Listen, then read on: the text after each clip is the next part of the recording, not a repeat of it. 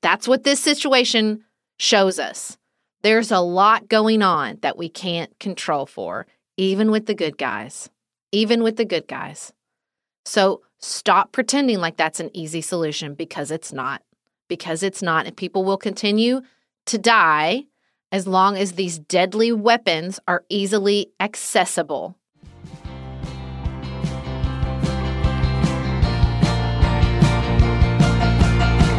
This is Sarah Stewart Holland. And this is Beth Silvers. Thank you for joining us for Pantsuit Politics.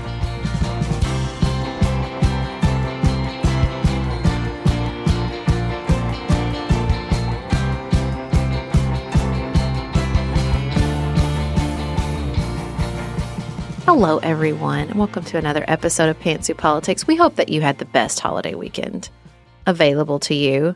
We are here today talking about the latest from Uvalde, Texas, and the events of May 24th.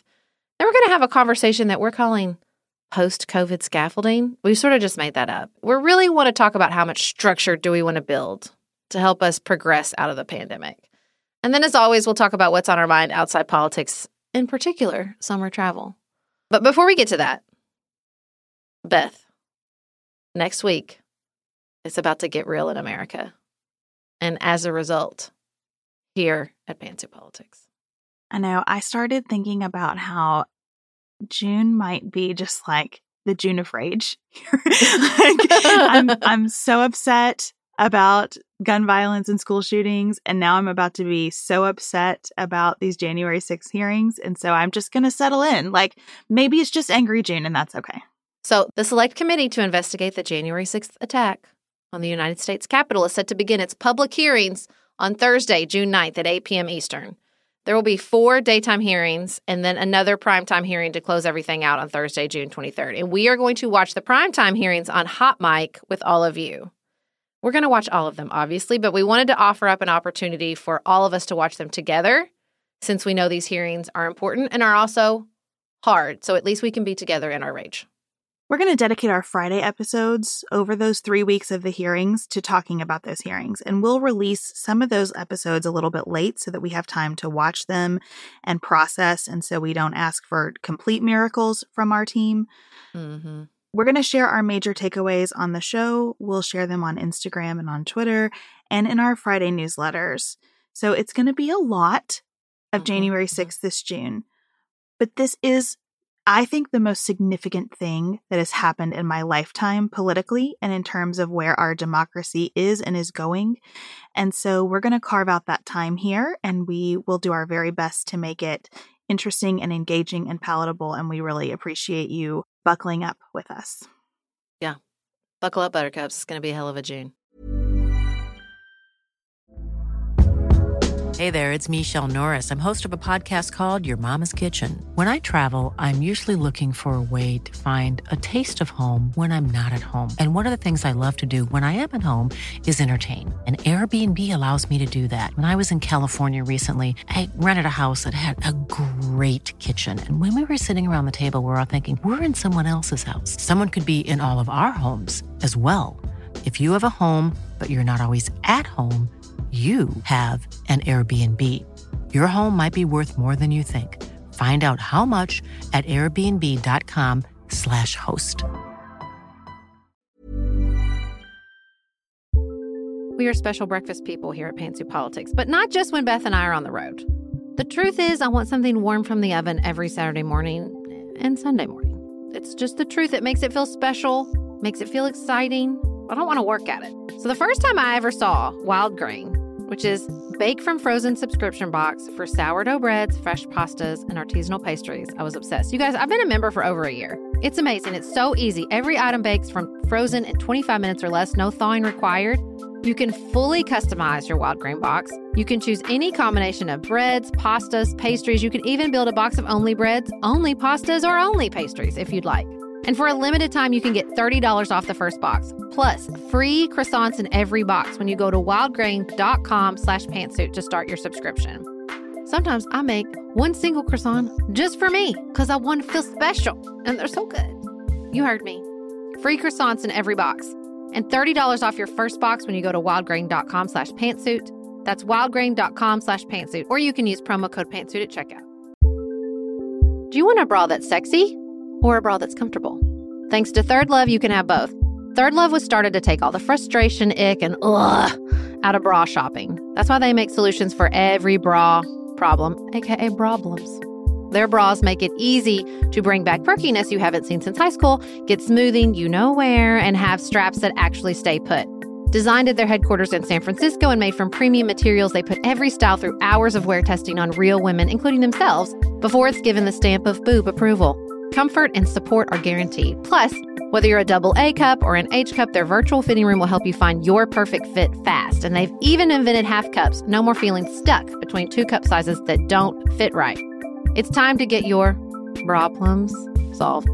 Visit thirdlove.com and get 15% off your order with code podcast15.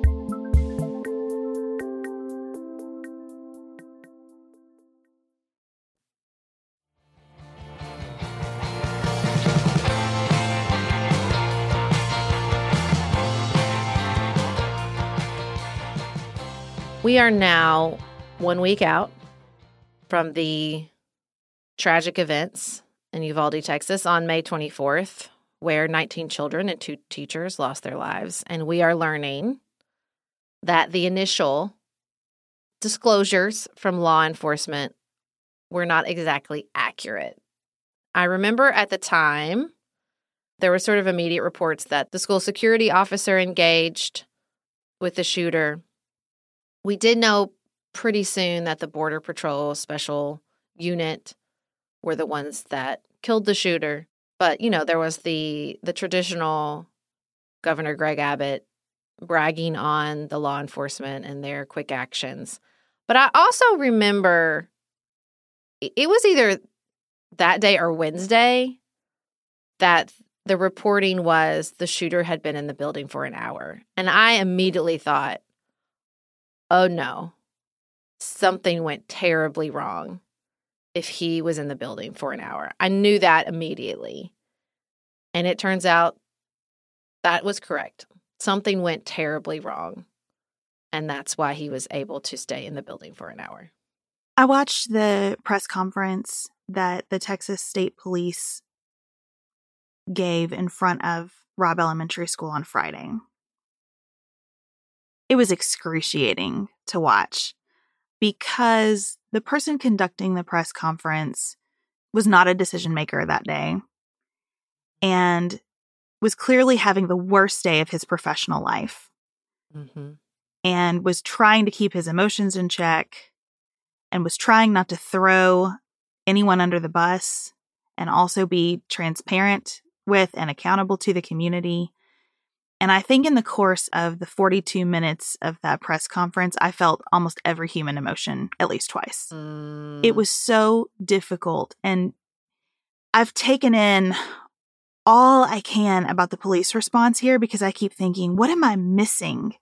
But it's pretty clear that this shooter managed to shoot his grandmother in the face, drive to the school, crash his vehicle, shoot at some random people near a funeral home, make his way into the school, and be there for between 77 and 78 minutes before 19 police officers who were there for most of that 77 to 78 minute window did not enter the classroom. And as small children were on 911 calls saying, "We can hear the police, please send them in."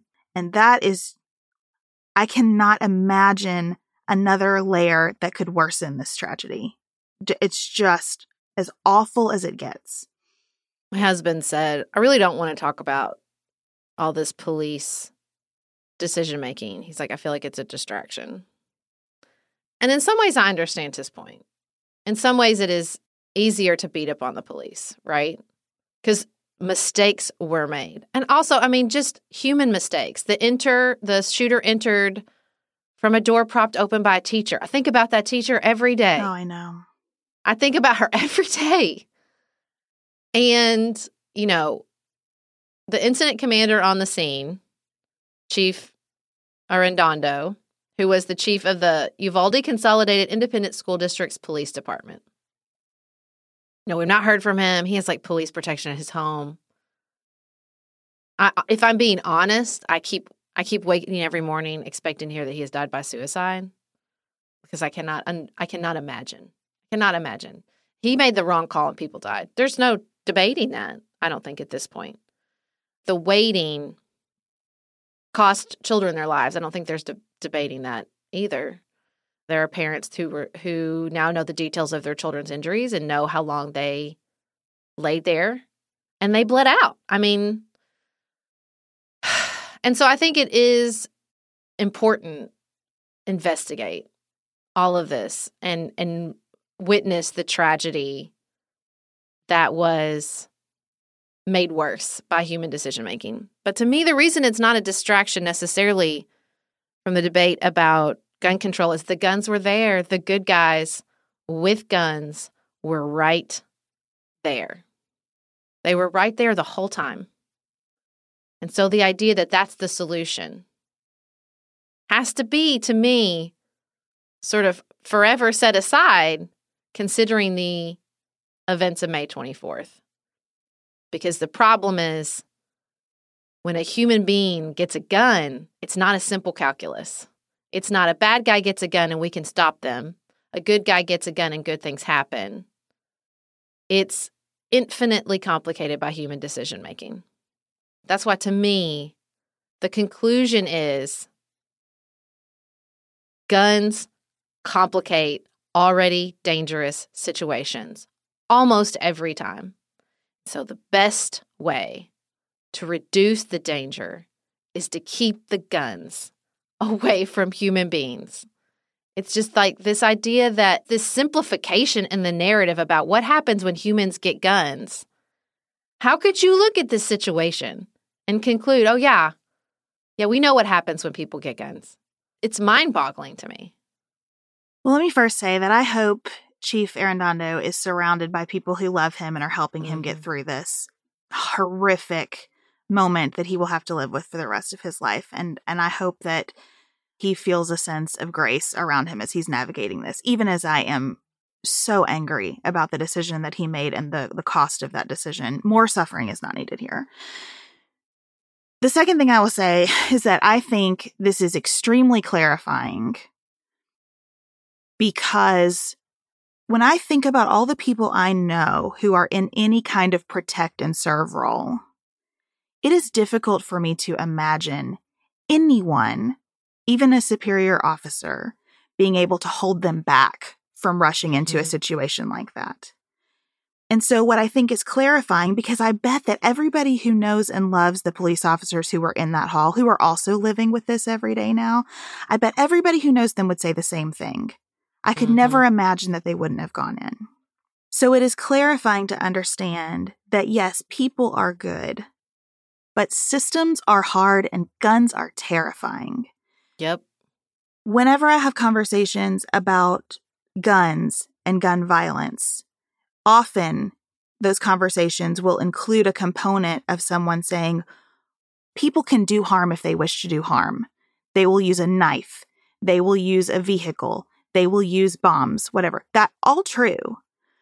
But if this person had gone into the school with a knife, you better believe that within seconds, police officers would have gone in, whatever they thought the situation was. It is the gun as a unique weapon that means everybody's life is at risk immediately. Everybody's. So and that particular gun. And that particular gun, that's right. And the speed at which it can do enormous harm. So that's one clarifying piece. Another clarifying piece to me is this whole business of arming teachers. You had 19 professionals with not just guns, but defensive gear worried about engaging this shooter. You wanted Mrs. Garcia to do that? That's bananas to me. I think it's also clarifying when someone like Ted Cruz runs around the country talking about locking doors. Is he really saying that the teacher who accidentally left that door open bears more culpability here than the government whose police forces would not go in and end this, than the culture that enabled this young person to buy these arms and go in and do this? No. Finance them. Absolutely. Finance these guns. He didn't even have the money. He was 18 years old. He didn't have the money for those guns. We let him finance them. So I just think there are many, many places where this situation, plus, unfortunately, all of the previous situations. I thought that New York Times cover with authorities say the gunman purchased the firearms legally was brilliant to show, like, we have a body of information to study now, and it all dismantles these talking points that we run around in circles through every time one of these things happens. Yeah, the hardening of the classrooms as a solution to me, it's like, do you see now that this is foolish? I'm not saying we should abandon all security protocols, but the idea that that alone is the solution. When my school shooting happened, the first thing they did was give us all IDs. And we all thought at the time, well, that's stupid. Michael would have had an ID. This hardening of the classrooms, the shooting at my school, happened in the foyer. There was no one to lock out and no doors to lock. The same for the other shooting in my community 20 years later. Like, what are we doing? What are we doing? A person that I know and respect in the community said that they watched a hearing from Marshall County, the other shooting in my community recently, and they were like, take away the backpacks. And I thought, that's it? The backpacks? The backpacks are the problem? Are you kidding me? The backpacks. That's going to fix it, you guys. You cannot be serious. You cannot be a serious person and think the backpacks, the door, the guns are the problem, you guys. I don't know how to say it any other way. The guns, the dangerous weapon meant to kill people, is the problem here. And let's just add to that. I am focused on the gun as the problem meant for congressional action because that is the problem that Congress can do something about. Of course, there are other things. Of course, there are cultural issues, compounded by having to talk about whether the backpacks are the problem. As we're going to talk about in the B segment, we are scaring our children. We are creating an environment in which our children don't believe that anything is safe or solid for them. And that is unacceptable. But Congress cannot fix the video games. Congress cannot fix the fact that not every child is in a home with parents who love that child and support that child and are interested in that child and are listening and watching for every signal. And I don't really appreciate as a parent hearing all of these legislators act like parents have to do this all alone either, or that teachers or that counselors or that anybody has to do this all alone. The gun is the through line that Congress can do something about. And I think it's unconscionable that they don't over and over. I think it's unconscionable that they left for Memorial Day recess, if I'm being honest with you. I think they owed it to the American people to sit there and think about this and think about what they can do, what responsibility they bear. Honestly, I wish President Biden had said, Mitch McConnell, Kevin McCarthy, Speaker Pelosi, Leader Schumer, every one of you is going with me. Every time this happens from now on, all of us are going together to face these communities and understand exactly what's happened on the ground and think about our responsibility in the face of it. And that's the point, right? There is a lot that Congress can't control. There's a lot. There's a lot with humans, right? We're a complicated species. Every single individual interaction, relationship, community, culture, nation, all of it. Yeah, there's a lot going on. So you know the really easy thing we can control for is access to deadly weapons when there's already a lot going on that we can't perfectly control for. That's what this situation shows us. There's a lot going on that we can't control for, even with the good guys. Even with the good guys. So stop pretending like that's an easy solution because it's not.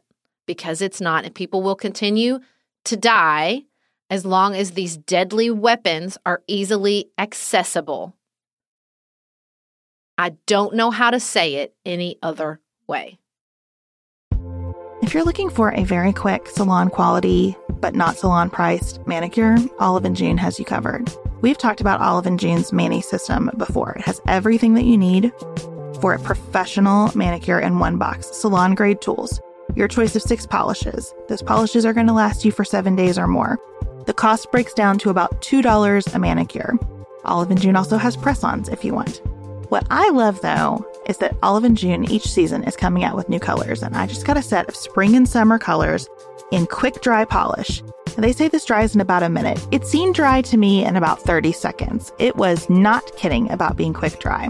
I also love the light colors in this set. There is a huge range. My favorite one is called Kitten. It's like a pinkish gray. The quick dry polish gives you full coverage in 1 or 2 coats. It lasts for more than 5 days, and it is offered in more than 40 cruelty-free and vegan polishes. Olive & June just understands what's happening in our lives, that we need to move quickly, but we want to look great and feel great and have fun in the process. Visit oliveandjune.com/pantsuit for 20% off your first system. That's oliveandjune.com/pantsuit for 20% off your first Mani system.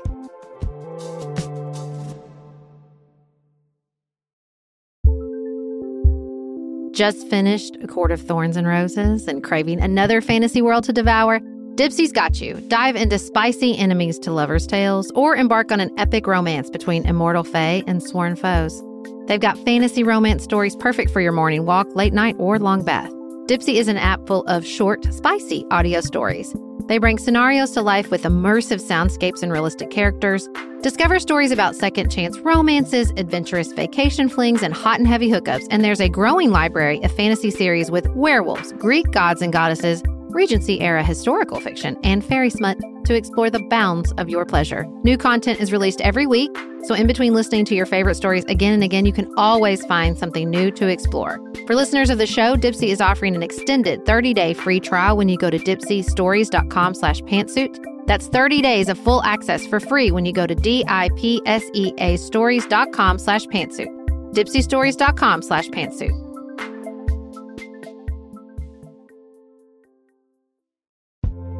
This show is sponsored by BetterHelp. Can I get something off my chest?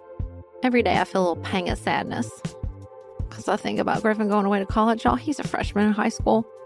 This is not healthy or normal.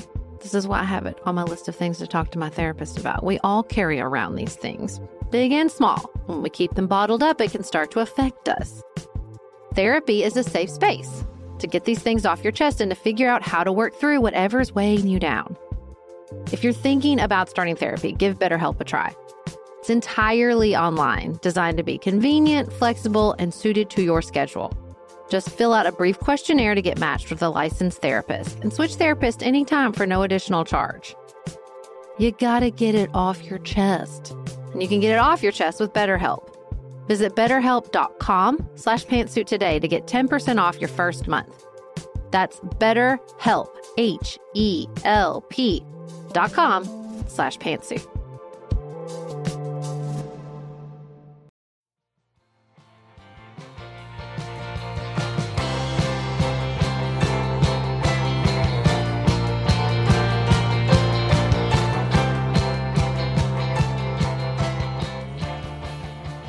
America is now in the middle of a pretty intense COVID surge. It's a very, very strange surge. The surge feels different than all the rest because there's been this collective, if not unanimous, decision to move on from the pandemic. So despite an increase in cases and hospitalizations and even deaths, there are no new mask mandates. Schedules continue unaffected, and we've entered this endemic phase where the virus still exists, but the pandemic doesn't. And it feels weird. In some ways, it doesn't. I understand the presence of the vaccine, the presence of treatments. Listen, I took Paxlovid, but it still feels like we're in this in-between where it's not, listen, let's not fool ourselves. This is not just cold and flu season, particularly since it's May. But it feels like we're caught in this in-between. And so this felt like a good point to talk about what happens next. And it's weird because I think it's the drive for schedules to be unaffected, not that schedules actually are unaffected. Because we have worker shortages everywhere. And that's not just an economic problem. That's a sickness problem. People are sick and they can't come to work. And so schedules are affected all over the place. And you need not be told that if you tried to fly over the weekend. Yeah. Axios just had this reporting about how few lifeguards are available. I know. I put that in the Good Morning Newsbreak this morning. I thought that was so crazy. It was so interesting. And so, I mean, we want it to be done. We want to put it behind us. And it just keeps coming around to be like, I am not finished with you. So sorry. We had planned to have friends over to celebrate the last day of school. And I was really sick that morning and thought, do I have COVID? And then it was like this weird, okay, I'm going to test. But then I tested and I thought, I don't know if the test is picking up all the variants of this anymore. I don't know what this means. So I just canceled it. But I know that there are so many people who are kind of like, well, it's just everywhere. It's a cult. Like, we're just going to go on. And those are hard calls right now. But the death count coming up makes me feel like, what are we doing? Like, can we have a meeting about this? Can we have some guidance? Can someone maybe tell us, here are the things that we need you to do, general public, in the face of this? Because to me, this is what it is. It's that we are tapped out on individual decision making. And so if we're not going to get collective guidance, we're definitely not going to handle this personally in our homes and families. And I know that is excruciating for people who have high susceptibility to COVID, who are still dealing with long COVID, who have children under 5 to hear. I get it. I'm trying to just honestly assess where I am and where I see everyone around me. And I think it's that we are just tapped out on the individual decision-making front. Yeah, and I don't think that collective guidance is coming. No, I don't think so either. I think we're done with that. Because we got a midterm election coming, and zero people want to tell us we need you to cancel some things or wear some masks or take precautions. I don't even see Dr. Fauci anywhere anymore. I think he's done too. And look, I mean, people are done. I had a family member tell me that someone they knew bought a negative test in Mexico so they could come home. Oh, my goodness. Oh, for sure. From a pharmacist. The pharmacist was like, I see you're here buying stuff. Would you like a negative test so you can fly? Oh, my gosh. Like, no, yeah. I cannot, Sarah. Oh, yeah. I had a family member just go about in a mask, even though they knew they were COVID positive. Like, people are, listen, I'm just telling you the truth. I did not do that. I just want to say, I did not do that. I stay home. But even the quarantine, like the 5-day quarantine, you're still testing positive after those 5 days. You just are. And so, like, it's just people are out there with it everywhere. Sometimes they know and they're still out there with it. Sometimes they don't. And they're purposely don't want to know. It's a lot. And I think as we move into that stage, I think that's compounded by the changes, the actual, like, peak of the pandemic wrought.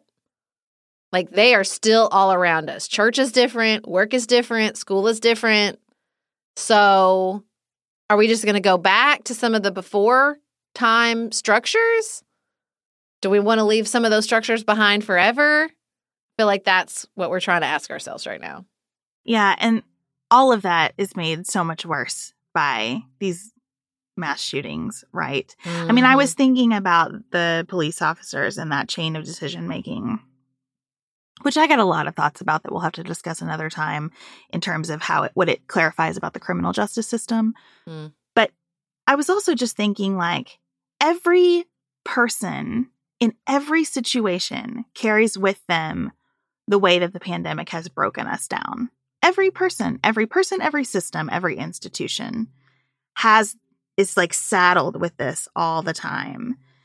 And that's why I was so interested in this piece by Jonathan Malisek in the New York Times called My College Students Are Not Okay, where he specifically talks about some of the changes to universities during COVID and whether they should stay or not. And I don't bring this up to, like, have a big college and university conversation, because that is his own thing.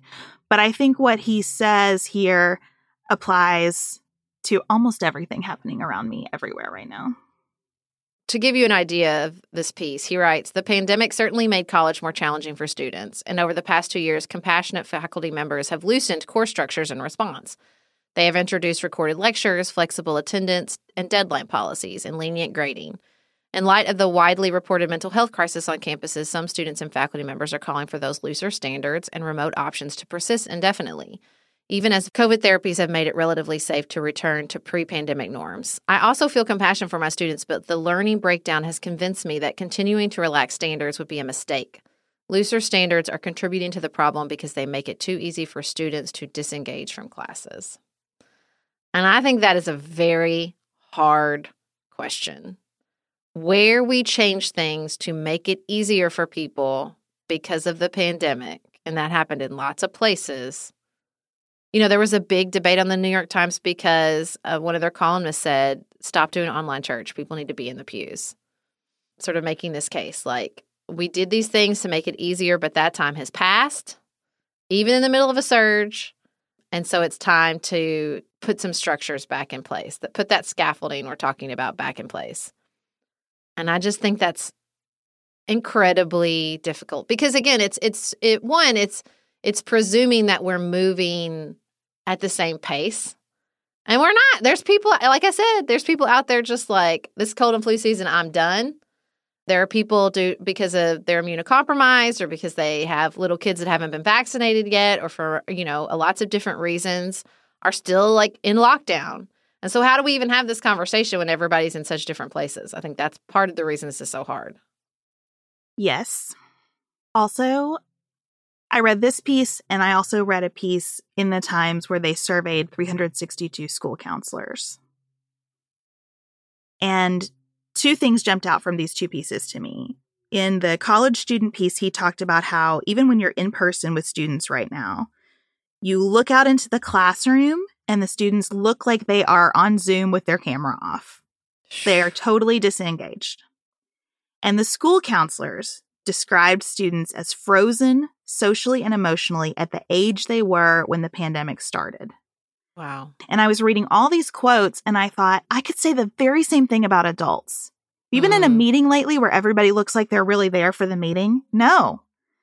When you go to church right now, you can look out and see, and I find myself like wandering during church services mentally the way that I might during a Zoom call.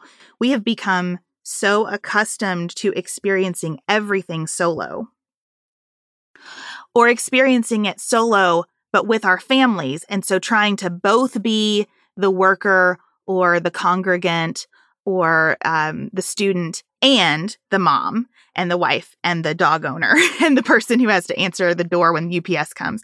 So just presence is hard right now. And I mention these things because here's what jumps out at me. I think we're having these conversations about academic standards and lost learning time and lost productivity in workplaces because everyone does need that structure to meet those goals. Those feel to me like versions of a conversation about productivity when the giant need right now is about relationship. And so I didn't read this piece about college students and think, no, what they really need is to have harder deadlines for turning their papers in. I think what we need is like a shift in focus for a while on like what the standards are. How is it that we bring our resources to, here's how we pay attention again. Here's how we meet each other in a space and all agree about the purpose of being in that space. And maybe that means that some of the spaces are smaller for a while. Maybe it means we have more agreements about putting our phones away in those spaces or whatever it is. I don't have the answers here, but I just feel like it is the re-engagement that's missing, not the sort of, I'm not worried about what like reading level people are on yet. I will be. There will be a time for that. But it seems to me like that in this dimension of where we are, it is much more about like, are you alert? Are you here? Do I have your attention? Have I broken the screen spell with you for a minute? That is going to take a lot of thought. I do feel like it's two different conversations. I feel like our conversation around kids is different from adults. I don't feel like the adults I'm around, I certainly don't feel like this myself, are frozen in their pre-pandemic level. Everybody I know went through some pretty dramatic changes over COVID. People got divorced, people got sober, or people's drinking got worse. People became like really dedicated to their physical fitness. People quit jobs. People changed careers. Like, But I think you're right. I think it's like the adults, because it was within their power. Yeah. Because it was within their power, made some pretty dramatic changes. A lot of us did. Not all great. Like, as Not you're all saying. great. Some Not of them all great. very detrimental. But the kids and the teenagers didn't have that freedom, right? They didn't have the capacity to say, I want to do everything different now. I think whether you're talking about individual change as a strategy to deal with a pandemic, or if you're talking about that freezing as a way to deal with a pandemic, I think you're right that it's all very individual, and we have forgotten how to be together. We have forgotten how to be engaged with our institutions, because I think for better or for worse, people felt abandoned by the institutions.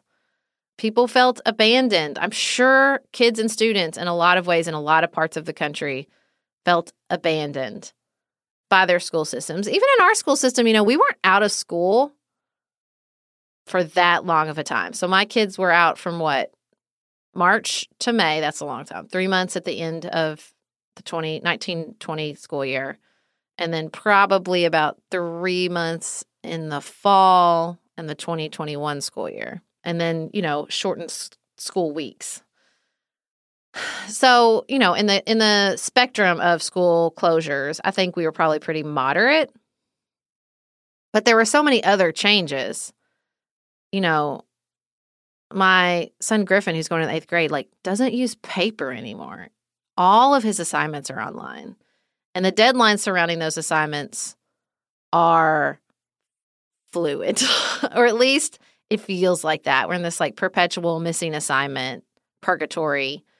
And so and you can feel his frustration. I think he feels like the sort of the goal is always shifting on him.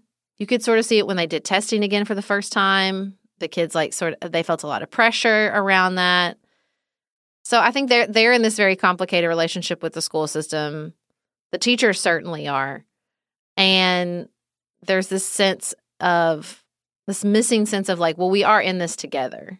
Because the pandemic, I think a threat makes sense, right? A threat, really, you protect your own, right? You go a little insular. You protect when your life is on the line or your family's life is on the line, you start to make decisions that protect them and protect you. And that is your orientation to the world, right? Is there's a threat and you have to protect your people. And so maybe it's not building scaffolding, but really dismantling that threat-based scaffolding that needs to happen. And you see it in workplaces, you see it in sort of public interactions, this it's me against the world. And I feel more, like you said, less than reading standards or strict deadlines. Although I think kids do respond to sort of not demands, but expectations. I think they do respond to that, and there might be some need for that. But expectations don't have to come absent of emotional support, they really need to go hand in hand. But I think we all need to sort of start, even in the middle of this strange surge, even knowing that in a weird way, because everybody is out there making those decisions that you might not make. I think we at least have to start talking about and recognizing that sort of threat scaffolding that we all built around ourselves. I like thinking about that threat scaffolding. It feels vastly complicated to me to try to untangle that, especially for kids in light of current events. Because I feel like we're just increasing the pile of threats, the type of threats, the quantity, the danger of those threats. What I have learned from the 4 years that we have been working together full time and creating a business around the podcast is that it is a good mix of sort of hard deadline and soft deadline that makes for a good workplace. We have some very hard deadlines in terms of production schedule every single day, multiple times every single day. We've got some really hard deadlines. And then we also have to work hard to build systems for those softer deadlines where you're thinking about longer term projects, bigger picture things, topics that are going to require more research. And then we have learned to wrap around all of that this real sense of flexibility in relationship. So hard deadline has to be met, but it doesn't always have to be met by the same person. Some hard deadlines are going to have to be moved even though they're hard deadlines because something else takes priority. And it has felt relatively easy to sink into that as a team because we're a small team. And what I've been thinking about is how can you have that kind of system in larger spaces where there are some hard deadlines? I think that's maybe what this professor is talking about. Some things have to be real. There have to be goals and milestones. You have to feel a sense of reward when you meet them. We have a need for that, right? But then some things have to be more lenient, longer term. And then relationship has to be prioritized above all of that. I think that's really difficult in a classroom. Look, one of the things that I do not have a lot of nuance about, if I'm just being totally transparent, is the amount of time my two daughters have spent in elementary school during their school day on screens. I do not like it. And when I have gone into the elementary school as a substitute teacher and seen the amount of time the kids are spending of their day programmatically on screens, I do not like it. And I understand why schools made those investments in technology. I understand that technology is a way to help differentiate learning across the very wide variety of skills that are walking into your classroom every day. I understand that this is not a decision individual teachers are making, and I don't like it, and I think it is the wrong direction. At the same time, those classes are big. I don't know in a class of 25, and that's not huge, right? In a class of 25 first graders, how you build that sense of these are our hard deadlines, these are our soft deadlines, but relationship wraps around everything. I don't know. And I don't know how you do that in a company of 50,000 people or in a government. But that feels to me like maybe the scaffolding that could help us start to move forward. That sort of diagram of like how we operate here.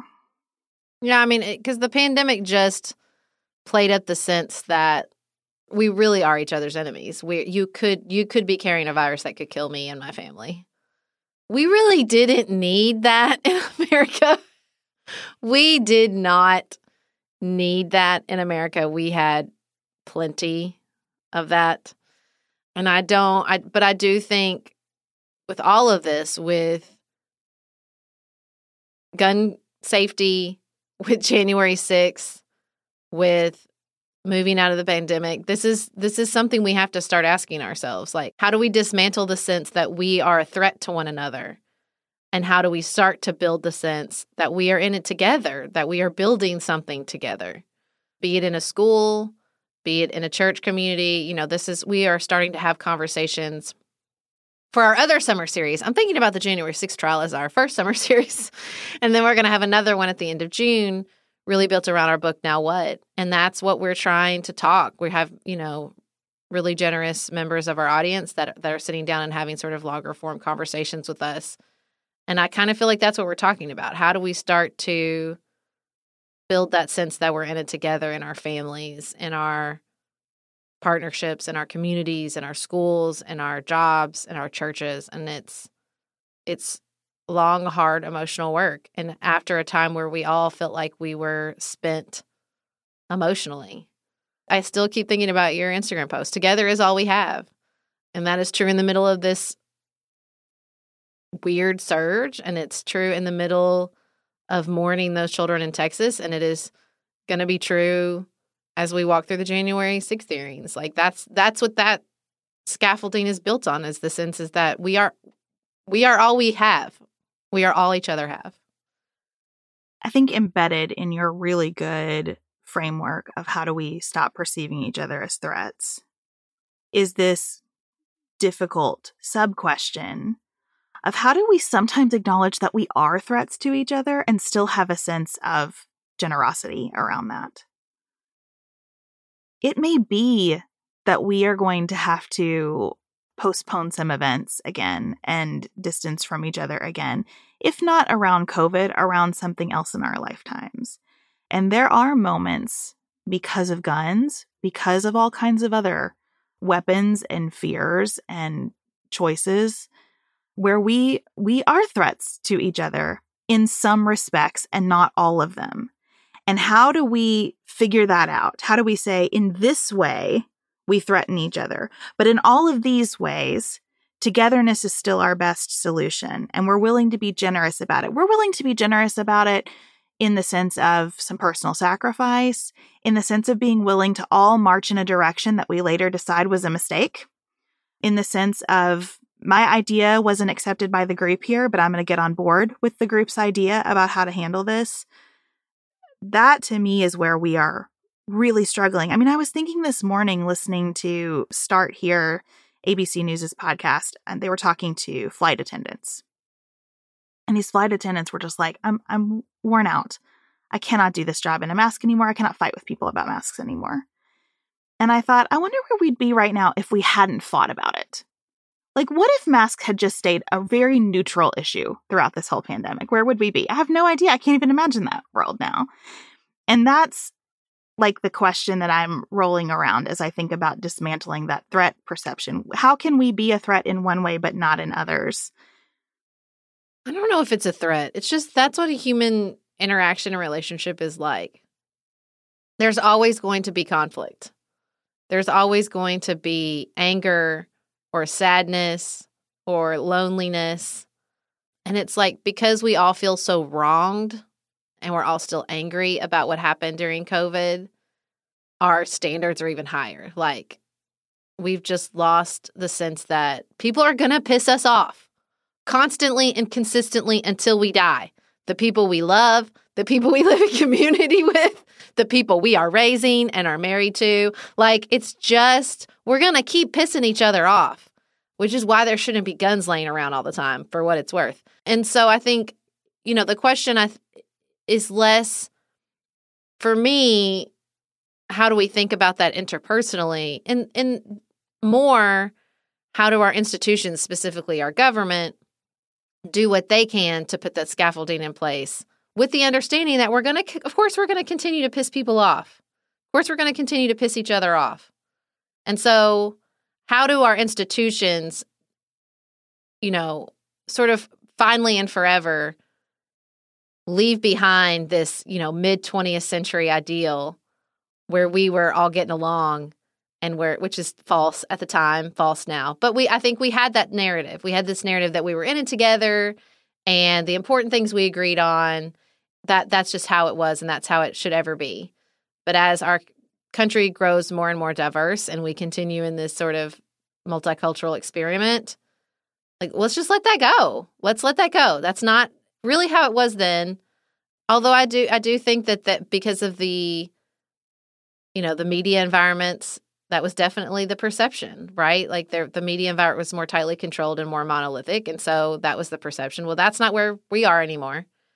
And so if we take that complexity as a given, how can our institutions, especially post-COVID, with the real weaknesses fully exposed, start building back stronger? I thought that's what I was really struck by even in the lifeguard thing. He was like, well, how do we get in front of this? The global supply chain, we're not going to meet the end of the road. And it's like, we're over that part. That'll never be an issue again. I hate to break it to us, but like, that's not coming. And the staffing and the immigration and the school issues, like, instead of waiting for it to get better, how do we build these institutions back stronger so that they're ready for the next challenge, so that they're not pretending like like we fixed all the challenges that will ever be, but that they are ready for whatever comes next. And I don't think there's a finally and forever in any of that. I was thinking about how our friend Kelly Harp said that every small business has problems. You just have to decide what kind of problems you want to have and hope that you get mostly the problems that you want to have. And I think that's applicable to these institutions as well. It's not that they're going to build back so strong that they're ready for anything and the work is going to be done. And then we just kind of rely on them when that comes up. It's not that. And we are all part of all of that. So the interpersonal matters a lot in making that happen on the institutional level. And it's all a matter of prioritization, too. What step do you take first in that process? And what step are you willing to live with on the road to that process? If I have a frustration with this piece about college students, it is that the conclusion is sort of, we should just go back to the way it was before. And I don't think that's correct. And I don't think it's correct in a college classroom or in elementary school or on the governmental level. And I don't think the answer can be, well, we've got to do the biggest bill we possibly can. And only that is acceptable because all these challenges are so urgent. Like, okay, we've tried that stuff. Now it's like one piece at a time. Even on gun violence, I would like to see Congress take this one bill at a time, raise the age, have everybody vote on it up or down, raise the age to buy firearms, incentivize state red flag laws, just one piece at a time. Because that seems to be what's available right now. They don't like to do that. They don't like to do it. They don't like to vote on it one at a time. They Listen, like to get it as I don't either. one vote. I don't like to tackle one issue at a time with my children or my household budget or projects around here, but that is what is available. So that's what we got to do. Well, one issue at a time, one day at a time, whatever our post-COVID scaffolding is most likely what's available to all of us. And we appreciate you, forever and always joining in our conversations here at Pantsuit Politics as we try to do that. Sarah and I have talked many times about our desire to age as gracefully as possible, and skincare is a huge piece of that. I spend a lot of time and money thinking about my skin, and I have added Ritual to my routine, which just gives me a lot of comfort. Ritual is here for us. They have created a wrinkle support skin supplement and conducted clinical studies, so we know it's working. They're taking the guesswork out of skincare. Ritual Hyacera is one of several Ritual products that I love. I take the daily multivitamin, I take a probiotic, and Hyacera is that once daily skincare supplement that is clinically proven to reduce wrinkles and fine lines and increase skin smoothness in 90 days. I recently met a friend for the first time in person as opposed to online, and we were discussing the fact that I am 43, and she said, I cannot believe how young you look. And I thought, thank you, Ritual, for that. Start Hyacera to help minimize wrinkles without compromising on clean science. Hyacera from Ritual is a clinically proven skin supplement you can actually trust. Get 25% off your first month for a limited time at ritual.com/pantsuit. Start Ritual or add Hyacera to your subscription today. That's ritual.com/pantsuit for 25% off.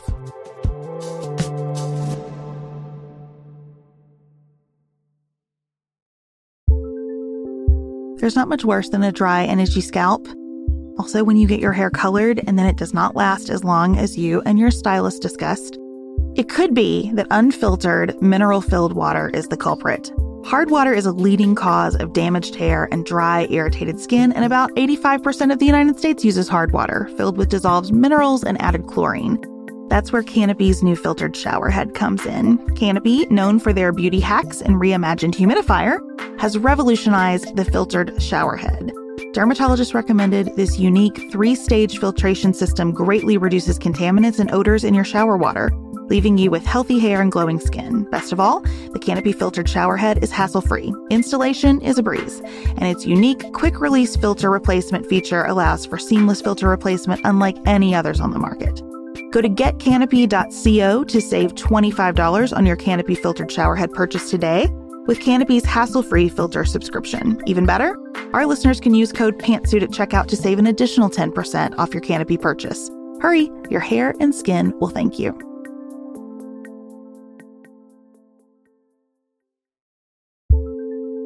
Do you want a bra that's sexy or a bra that's comfortable? Thanks to Third Love, you can have both. Third Love was started to take all the frustration, ick, and out of bra shopping. That's why they make solutions for every bra problem, aka problems. Their bras make it easy to bring back perkiness you haven't seen since high school, get smoothing you know where, and have straps that actually stay put. Designed at their headquarters in San Francisco and made from premium materials, they put every style through hours of wear testing on real women, including themselves, before it's given the stamp of boob approval. Comfort and support are guaranteed. Plus, whether you're a double A cup or an H cup, their virtual fitting room will help you find your perfect fit fast. And they've even invented half cups. No more feeling stuck between 2 cup sizes that don't fit right. It's time to get your problems solved. Visit thirdlove.com and get 15% off your order with code podcast15.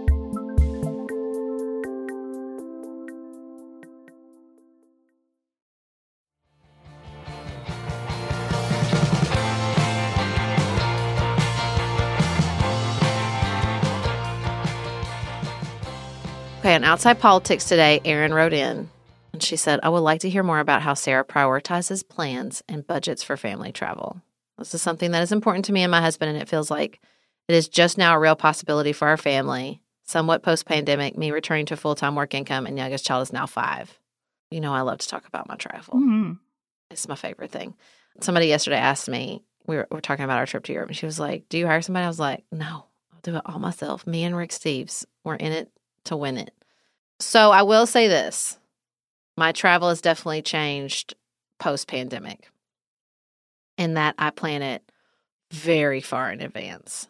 You guys took the opposite approach with your Disney. I feel like you went to Disney in like 2 weeks' time. It kind of stressed me out. We did. We also got help, though. I didn't do it. Hired somebody. I don't want to do it. No, thank you. It's the opposite approach for me. Right. So I don't hire somebody, but I do it very far in advance. So like it was beginning of January, and we knew we were going to Utah in April. I had planned that in October. My husband was like, we haven't gone to Utah and you want to plan the summer? I was like, this is how this works now. Like, if you want to do stuff books up. So I've been in a like 6 to 8 month out planning period for my vacations since the pandemic, because I just realized like you have to, or there's nowhere to stay. We have some friends that are also going to Europe at the same time as us. Now they have friends there, which is a totally different scene, but she's like, we haven't really decided where we're going to do this or this. And inside my head, I was just like screaming like, what do you mean? It's in like a month. So I really far out, I would say probably a year out, decide where I think we're going to go. And then probably 8 to 10 months, 6 if I'm slacking, decide on the structure. And that's always the most labor-intensive parts of our trip, because I have this urge to hit everything.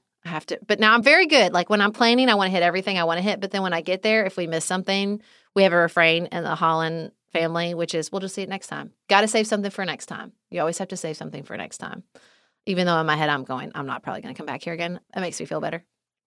And so I spend a lot of time putting the day-to-day itinerary together. That took a lot of time in the Pacific Northwest because we wanted to pick up 5 national parks. Not as much time in Utah because that's like a road trip itinerary. Lots of people do it. It's pretty settled. But Europe was very different because I didn't want to be hot the entire time, but I still wanted to see a little bit of Italy and get to Paris because I just love Paris.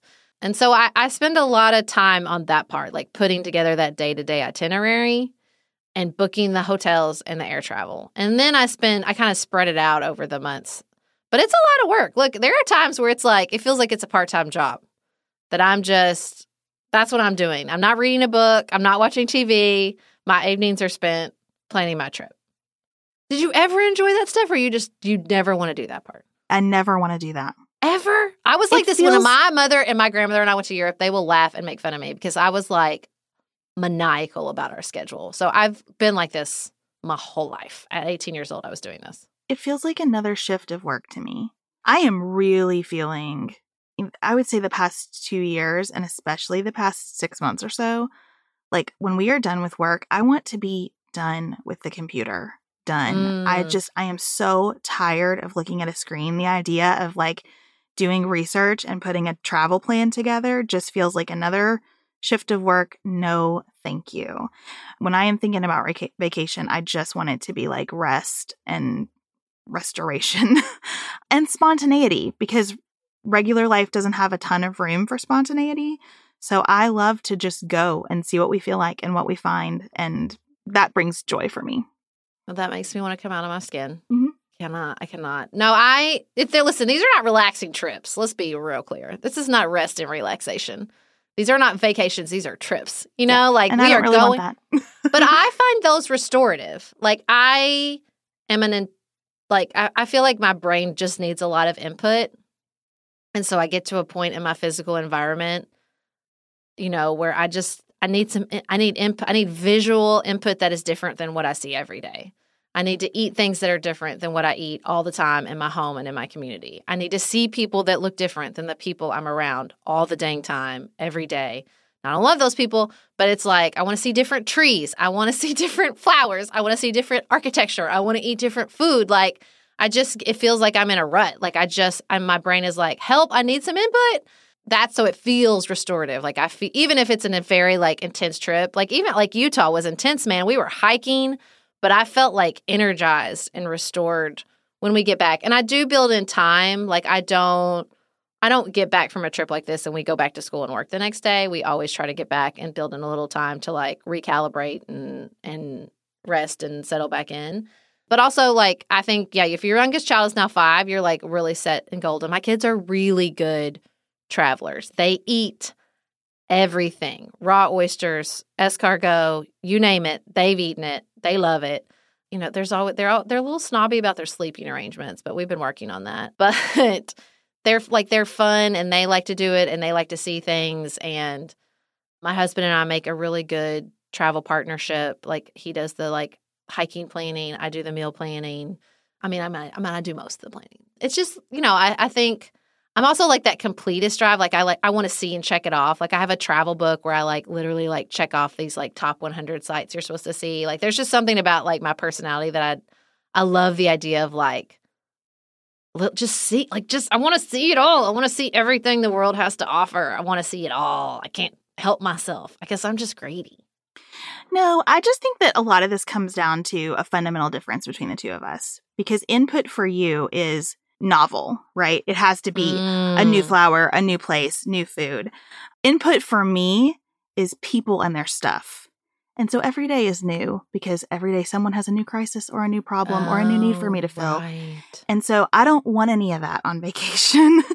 And if I take on the responsibility of planning the vacation, then suddenly the vacation is just another day where I'm trying to figure everything out and take care of everybody and keep everybody feeling good and happy about it. And that's why I like to be gone and for it to be easy, like to have a moment when everybody's just okay. Because look at this beautiful ocean. Look at these comfortable beds. Look at this pool. Like everybody's just okay for a while. And so my brain can actually like come into itself instead of being like a psychological short order cook, which is how I feel pretty much all day, every day. So we just have different needs.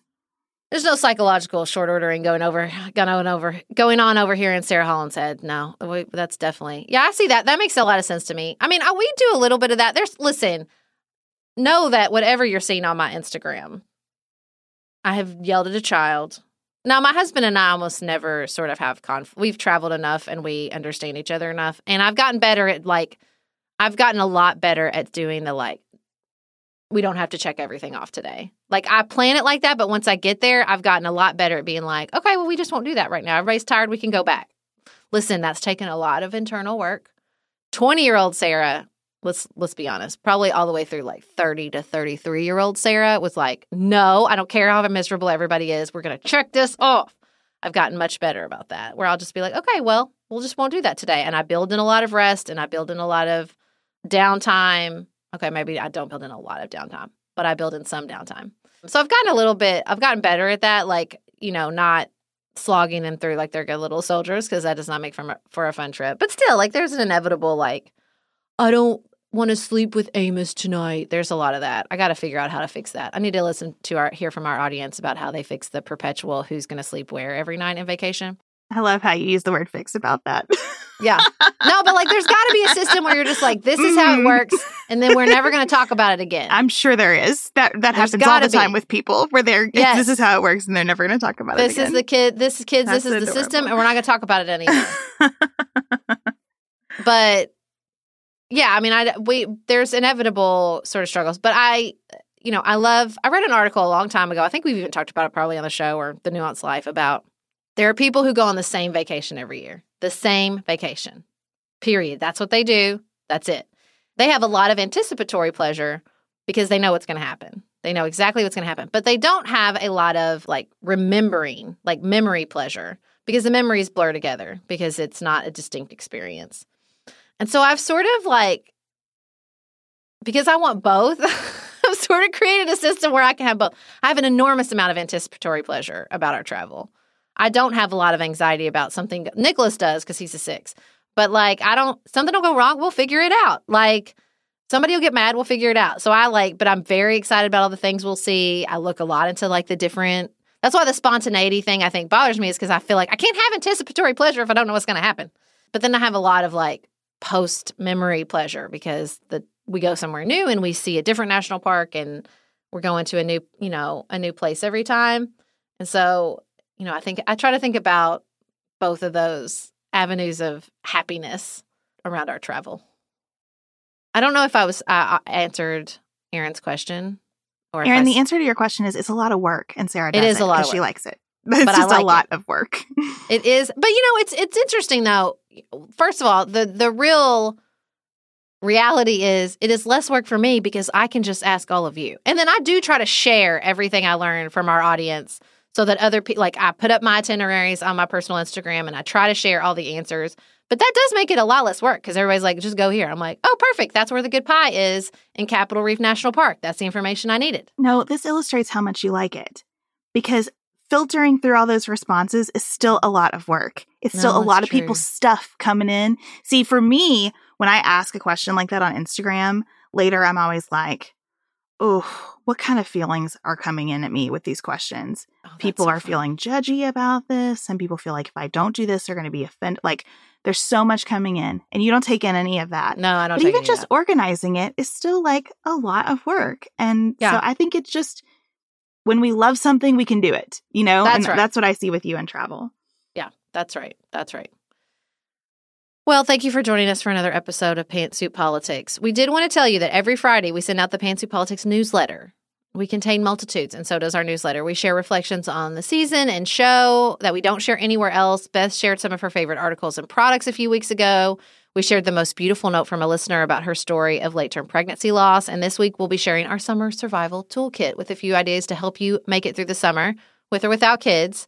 So you can sign up at the link in our show notes if you want to subscribe to our newsletter. We really appreciate that. Thank you for joining us for another episode of Pantsuit Politics. And until next time, keep it nuanced, y'all.